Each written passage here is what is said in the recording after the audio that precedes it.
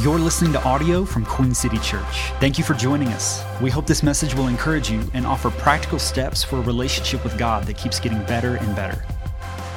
Today we are in week number 5 of a 6-week series called Ephesians, where we are going chapter by chapter through one specific book of the Bible, the book of Ephesians, that can be found in the New Testament.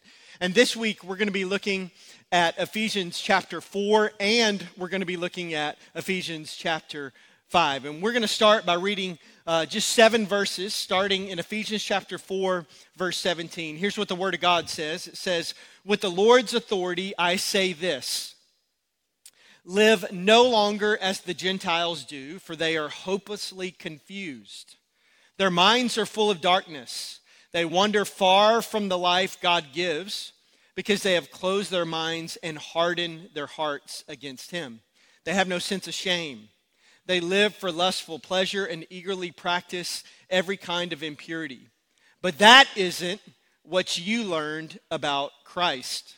Since you have heard about Jesus and have learned the truth that comes from Him, throw off your sinful nature and your former way of life, which is corrupted by lust and deception. Instead, let the Spirit renew your thoughts and attitudes.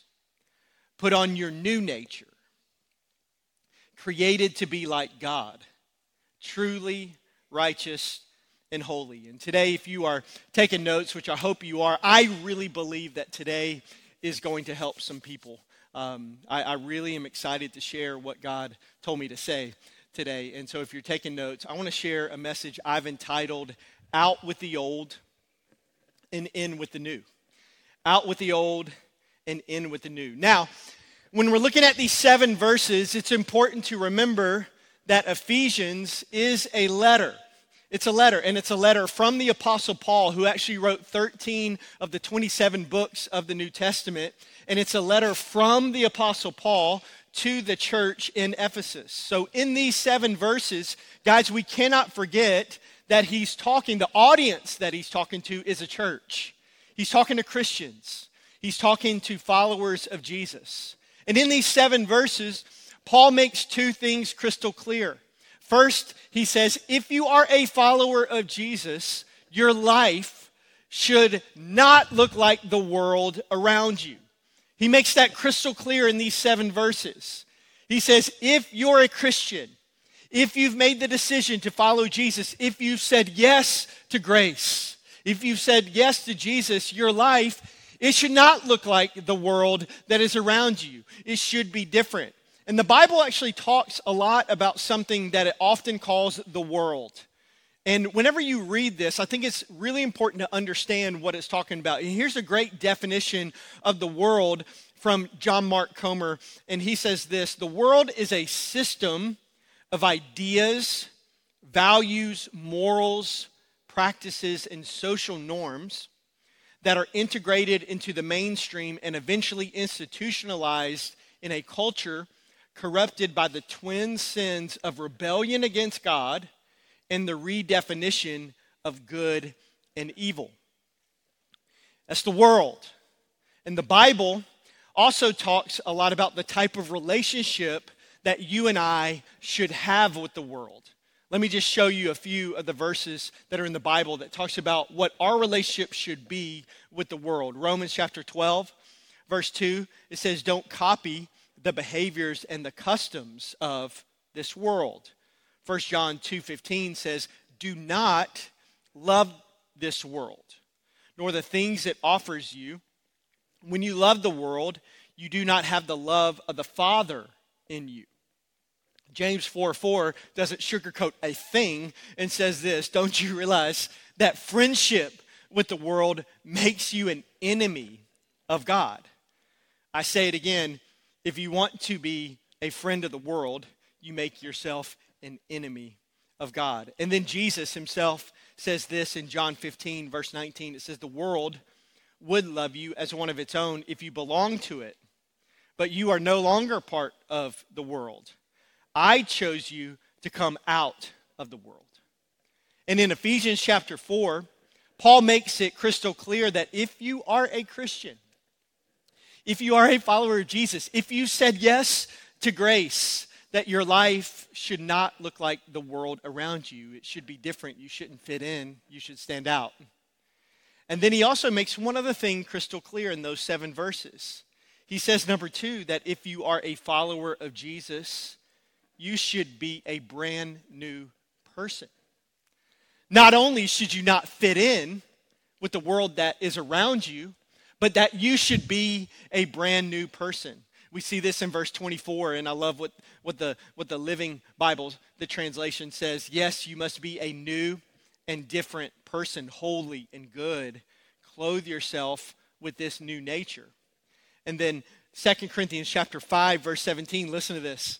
It says, anyone who belongs to Christ, if you said yes to Jesus, has become a new person. The old life is gone. A new life has begun. In other words, out with the old and in with the new. And Jesus even says this in John chapter 3, verse 3, which actually sets up the most famous verse in the entire Bible, John 3:16. Here's what he says before he says that. He says, I tell you the truth, unless you are born again, that unless you become a brand new person, that you cannot see the kingdom of God. Listen, this is so important. Being a Christian is not about being nice. Let me say it again. Being a Christian is not about being nice. Being a Christian is about being new. So being a Christian, being a follower of Jesus, isn't about this behavior modification where you're just nice all the time and you always have a smile on your face and you kind of tweak some morality and some ethics that you have. That's not what the Word of God says. It's not that you should just be nice. The Word of God says, no, you should be a brand new person. So in these 7 verses, let me put a bow on this and just say, here's what Paul is saying. That if you are a Christian, if you are a follower of Jesus, your life shouldn't look like the world around you. It should look different because you are a brand new person. And then, Paul, for the next 27 verses, which we're about to read, Paul tells us what that should actually look like. He gives 2 lists. And on one side of the list is what you should do. And then on the other side is what you shouldn't do. And I just want to warn you before I read these verses. These are some of the most confrontational verses in the entire Bible. These 27 verses, I promise you, at least one of them, one phrase in one of them, something in these 27 verses is going to get all up in your business.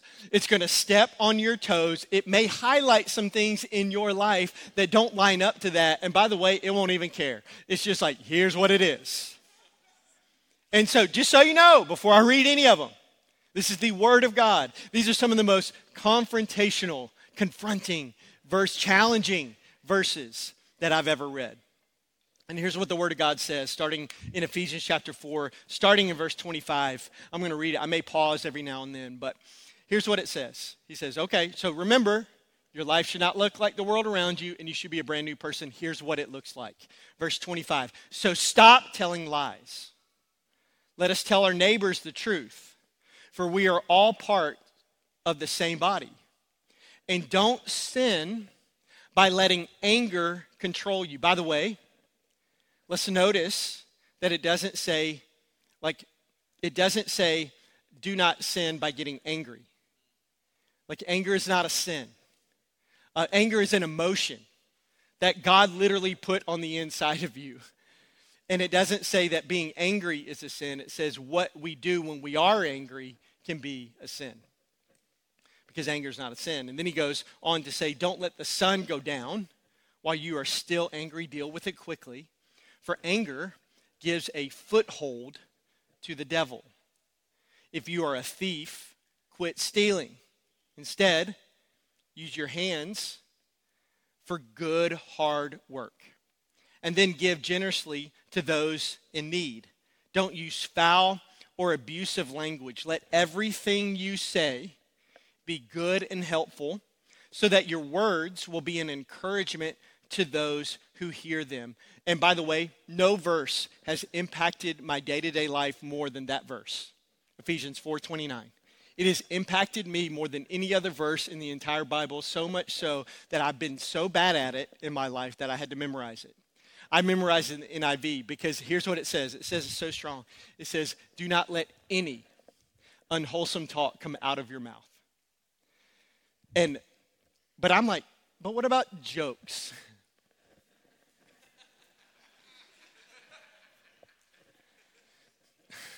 Do not let any unwholesome talk come out of your mouths, but only what is helpful for building others up.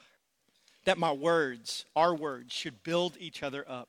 It says, do not let any unwholesome talk come out of your mouths, but only what is helpful for building others up according to their needs. Meaning the words that I speak, they should even be selfless. The words that I speak should be more about you than it is about me. It says, do not let any unwholesome talk come out of your mouths, but only what is helpful for building others up according to their needs, that it may benefit those who listen. Here's what that means. That means if Noah and I were having a conversation and you happen to hear this conversation, it should benefit your life. And he says, that is what your everyday, all the time words should be. Pretty challenging. Ephesians 4:29. Then he goes on to say in verse 30, and do not bring sorrow to God's Holy Spirit by the way you live. Another translation says, do not grieve the Holy Spirit. It says, remember, he has identified you as his own, guaranteeing that you will be saved on the day of redemption. And he says, get rid of all bitterness, rage, anger, harsh words, and slander, as well as all types of evil behavior. Instead, be kind to each other, tender-hearted, forgiving one another, which is hard in and of itself. And then he throws in this last phrase, forgive just as God through Christ has forgiven you. Then he raises the stake in Ephesians chapter 5, verse 1 by just saying this little simple phrase, imitate God, therefore, in everything that you do. Because you are his dear children, live a life filled with love, following the example of Christ. He loved us and offered himself as a sacrifice for us, a pleasing aroma to God. Then he says, let there be no sexual immorality. In the NIV, it translates this as like, there must not be even a hint of sexual immorality, talking about anything outside of God's plan for sexuality, one man, one woman in marriage for life. He says, let there be no sexual immorality, impurity, or greed among you. Such sins have no place among God's people. Obscene stories, foolish talk, and coarse jokes, these are not for you. Instead, let there be thankfulness to God. You can be sure that no immoral, impure, or greedy person will inherit the kingdom of Christ and of God, for a greedy person is an idolater, worshiping the things of this world. Don't be fooled by those who try to excuse these sins, for the anger of God will fall on all who disobey him. Don't participate in the things these people do. For once, you were full of darkness, but now, remember, you're a new person. You have the light from the Lord. So live as people of light. For this light within you produces only what is good and right and true. Carefully determine what pleases the Lord. Take no part in the worthless deeds of evil and darkness. Instead, expose them. It is shameful even to talk about these things that ungodly people do in secret. But their evil intentions will be exposed when the light shines on them, for the light makes everything visible.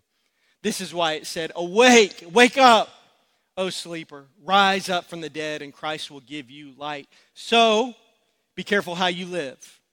Don't live like fools, but live like those who are wise. Make the most of every opportunity in these evil days. Don't act thoughtlessly, but understand what the Lord wants you to do. Don't be drunk with wine, because that will ruin your life. Instead, be filled with the Holy Spirit, singing psalms and hymns and spiritual songs among yourselves, and making music to the Lord in your hearts. And give thanks for everything to God the Father in the name of the Lord Jesus Christ. So 27 verses where Paul gives this massive list of do's and don'ts. And he's saying this is what it actually looks like to not look like the world. That this is what it looks like to be a brand new person. On one side, there's the things that you shouldn't do. It's the out with the old. And then on the other side, it's all the things that you should do. It wasn't just a list of things you shouldn't do. He also said, here's the things that you should do.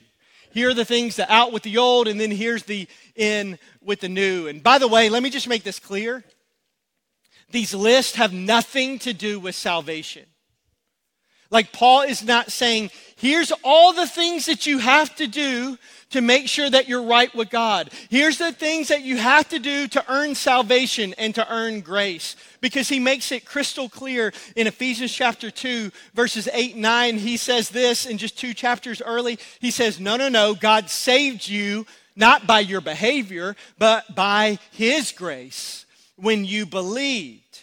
And you can't take credit for this. It is a gift from God, that salvation is not a reward for the good things that we have done, so none of us can boast about it. In other words, that we are only saved by grace through faith, period. Listen, grace cannot be earned. It can only be received. But he is saying that once you have received grace, once you have experienced the grace of Jesus, that then this is what your life should actually look like. Like it should affect how you live your life. That, listen, church, that your whole life should be a response to the grace that you have experienced.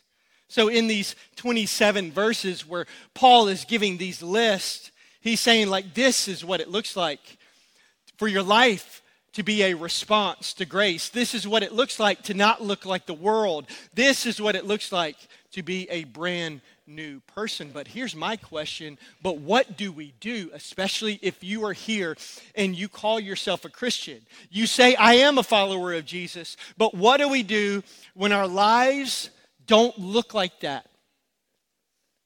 What do we do when we look up there and we're like, oh, I'm not getting that right at all? What do we do when our lives don't look like that? Because let's be honest, how many of you, just by show of hands, you struggle with at least one thing on that list? Come on, raise it up high. Just be, okay, that's me. Yeah, all of us do. I do as well. There's things up there that I'm like, oh man, I'm not getting that right. And let me ask a bigger question.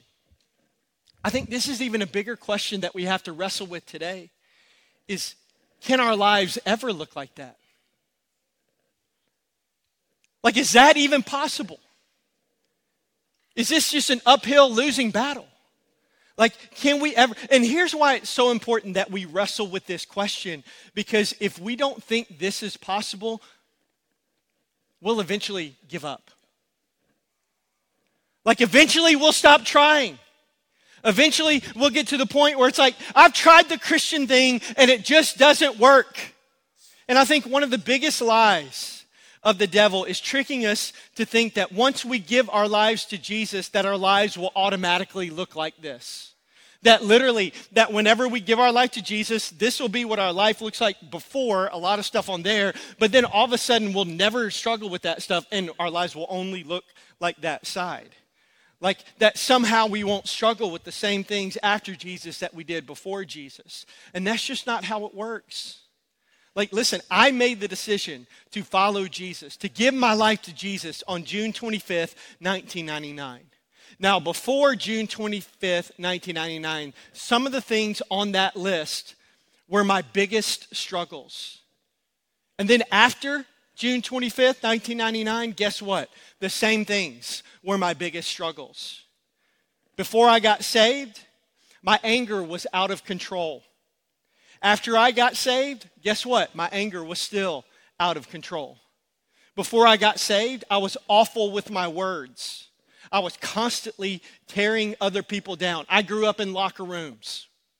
I had the locker room culture in my words all the time, constantly tearing people down, making fun of everything and everybody. And then after I got saved, guess what? I was still awful with my words. And before I got saved, I struggled with sexual immorality, doing things outside of God's plan, including looking at pornography.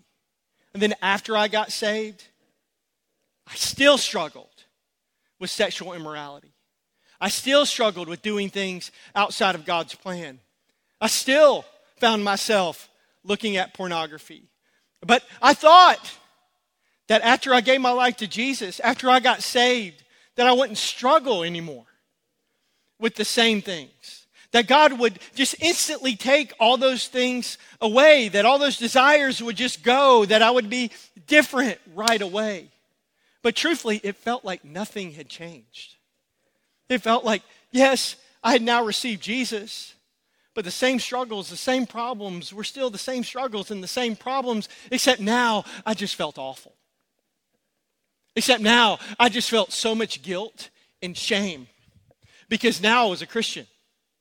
And now I shouldn't be doing that. I shouldn't be living my life that way. And so all of a sudden, that's what my life was like. And maybe you have experienced the same exact thing. Maybe you gave your life to Jesus. Maybe you have gotten saved and you thought that you would just somehow instantly change, that you wouldn't have the same desires, that you wouldn't have the same temptations, that you wouldn't have the same struggles. But truthfully, it feels like nothing has changed. Your life and your struggles are the exact same after Jesus as they were before Jesus. Like you were bitter and unforgiving before Jesus, and now you're still bitter and unforgiving. You were negative before, and now you're still negative. You loved to gossip before, and now you still love to gossip. You were owned by porn before, and now you're still owned by porn. You got drunk before, and now you're still getting drunk. You told little white lies to make yourself look better before, and now you're still telling little white lies. And you were addicted to that destructive habit before, and now you're still addicted, except now you just feel awful. You live your life every single day carrying tremendous guilt and shame. And the only reason why is because you gave your life to Jesus. But it feels like nothing has changed. Listen, if that's you, I've been thinking about you all week. I've been praying for you all week, and I dedicate this message to you. It is on my heart so much to help you. Because if you find yourself struggling with the same things over and over and over again and not changing and on the verge of giving up, just let me help you. Let me help you just for a moment. If that's you, here's the best thing that I would say. If you and I were having coffee and we got to just share honestly about where we're at, and that's what you shared to me, this is what I would tell you. I would tell you that, guys, it is so important that you have to understand the difference between salvation and sanctification. These are two very important churchy theological words that I think that we've got to wrap our minds around today, because salvation, I think we've got that one. It is the moment that you say yes to Jesus. It's when you get saved. It's when you receive the free gift of grace. That's salvation. But sanctification, that's totally different. It is the process of becoming more and more like Jesus. It's the slow, ongoing process of becoming more and more like Jesus that is so worth it, because it produces real lasting change. And by the way, this process, I'm just going to go ahead and tell you, it will last the rest of your life. You will never reach full sanctification this side of heaven. And so you may be asking, well, what is the point? Why is it worth it? Why is it worth even putting myself through the process of that if I'll never actually do it? Well, here's why I believe that it's so worth it. Because in John 10:10, Jesus talks about this more and better life. And we talk about this a lot at our church. We talk about this more and better life that he came to bring. And can we put that verse up there, John 10:10? I want to make sure they see this. This more and better life. And so we talk about this verse a lot. And here's what I believe with all my heart. The process of sanctification is the more and better life that Jesus talks about. Like the process of becoming more and more like him. That maybe we'll never get there, but I'm telling you, even just just inch by inch, getting there closer and closer, growing just a little bit more and more. Jesus says, oh, that is the best life that you can ever possibly live here on planet Earth. Better than anything else, better than any relationship, better than any job, better than any amount of money that you can have in your bank account. I'm telling you, the process of becoming more and more like Jesus, if you allow him to, that process of sanctification, that is the more and better life that Jesus talks about. So the question is, how do we practically experience that process?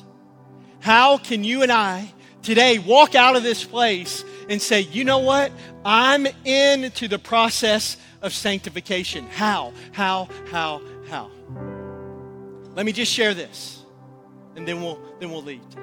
Is that the key to sanctification is putting yourself in the right position. That's the key.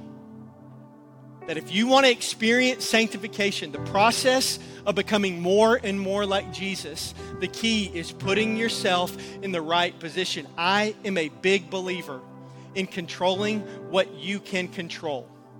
I don't want to spend 1 second or 1 ounce of energy on things that I can't control. So I'm always trying to think through, what are the things I can control? What are the things I can't control? And I want to exclusively focus on the things that I can't control. By the way, I personally believe that 98% of the anxiety that we experience is trying to control the things that we cannot control. Every time you try to control the things you can't control, it will spiral in your mind to anxiety because you're trying to grab the wind. Can't do it. You can't control it. So every time you try, that's when anxiety floods your life. And here's what is so important when it comes to this whole idea of putting yourself in the right position in sanctification. Listen, this is so important. You can't control your pace. You can only control your position. That's the only thing that you can control in this process. Because I know, we live in a world that wants to get there right here, right now. We live in a world that literally trains us. You can stream it. You can get it right now. You can make it happen right away. And anytime we got to wait, we don't like it.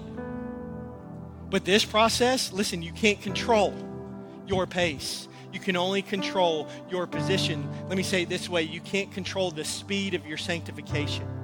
You can't control how fast or how slow that process goes. But you can control consistently putting yourself in the position to experience sanctification. Listen, you cannot control how fast you change, but you can put yourself in the right position to change. So, you want to know what my logical question is? What is the right position? And here's the right position. This is the right position. This is the position of sanctification. In Romans chapter 12, verse 1 and 2. By the way, this is Paul. And he writes this to a church in Rome. And he says, therefore, and I urge you, and as your pastor, I am urging you to put this verse into practice. I urge you, brothers and sisters, in view of God's mercy, in view of what Jesus has already done for us, to offer your bodies as a living sacrifice. That's the posture. Holy and pleasing to God.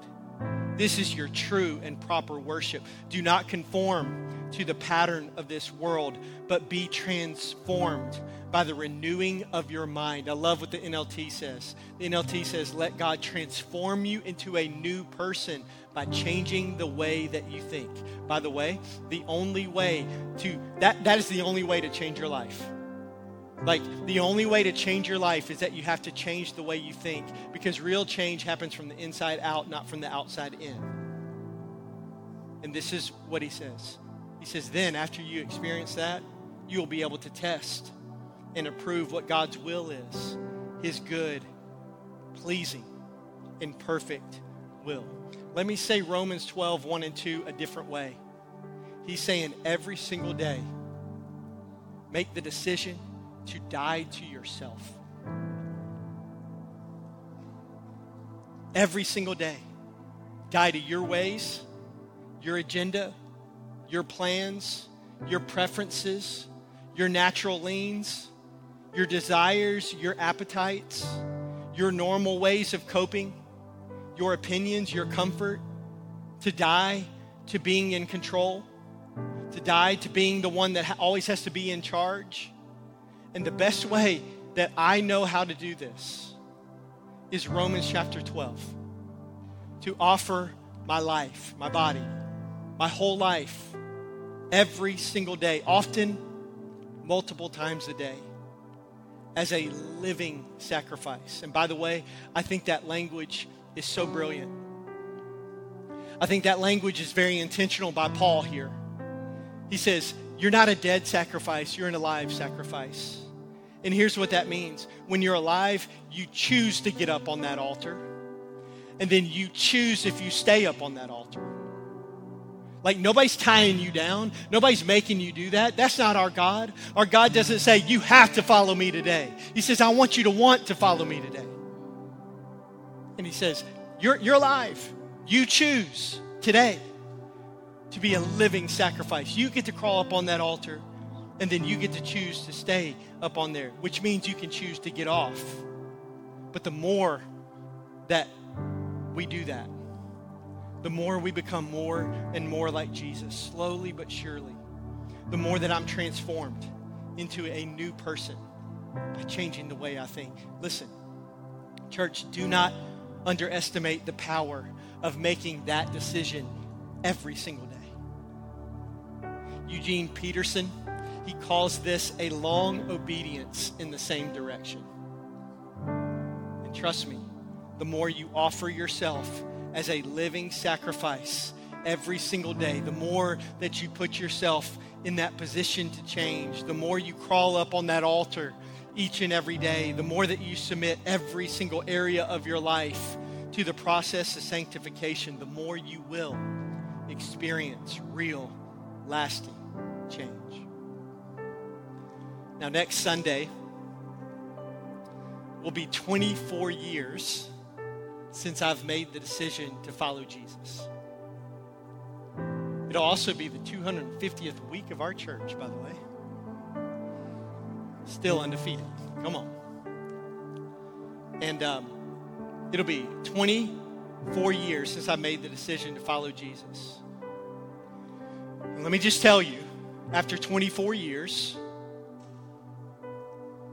by the grace of God, I stand before you as someone who has experienced real, lasting change. I've experienced the process of sanctification. Now, it wasn't overnight. It was over time. But some of the things I used to struggle with, I don't struggle with anymore. God has radically changed me from the inside out. He's changed me by the way I think. I'm by no means perfect. But I'm just telling you, the person that I was 24 years ago, I'm not the same person. Like, I've gotten way better at controlling my anger. I've gotten way better at not letting any unwholesome talk come out of my mouth. I've experienced very real freedom from sexual immorality. I haven't looked at pornography in over a decade. But listen, I still have a long way to go. There's still new areas that I need to grow in. I feel like it's like whack-a-mole, man. That list, like I work on that, something else pops up. Okay, got to work on that. Then I got to work on that. I still have a long way to go. There's still new areas that I need to grow in. But thank God that I'm not where I was. And listen, please hear my heart. I don't tell you that to brag. I don't tell you that to celebrate myself or look like a hero or act like I'm perfect and act like I still don't need Jesus. That is not true at all. I'm not here to pridefully puff myself up. Like, I know I am well aware that I'm one bad decision from being right back there. I only tell you that for one reason, and that is to encourage you. Because if I've experienced that, I promise you, you can too. So if you're still struggling with the same things over and over again, if you're still in the process of sanctification, becoming more like Jesus, if you're still changing, if you're still growing, let me encourage you, don't give up. Don't quit. Keep putting yourself in the right position to grow. Keep offering yourself every single day as a living sacrifice, sometimes multiple times a day. Maybe you got to do it 20 times a day, but keep doing it. Let me encourage you with this, and then we're going to respond today. Galatians 6:9, I want to encourage you with this if you're in that spot. So let's not get tired of doing what is good. At just the right time, we will reap a harvest of blessing. And here's the key. If we don't give up. Church, if we don't quit, we will. If there's anything in your life that we can pray for, please visit queencitypeople.com/prayer. For the latest updates on our church, follow us on social media @QueenCityPeople or visit queencitypeople.com.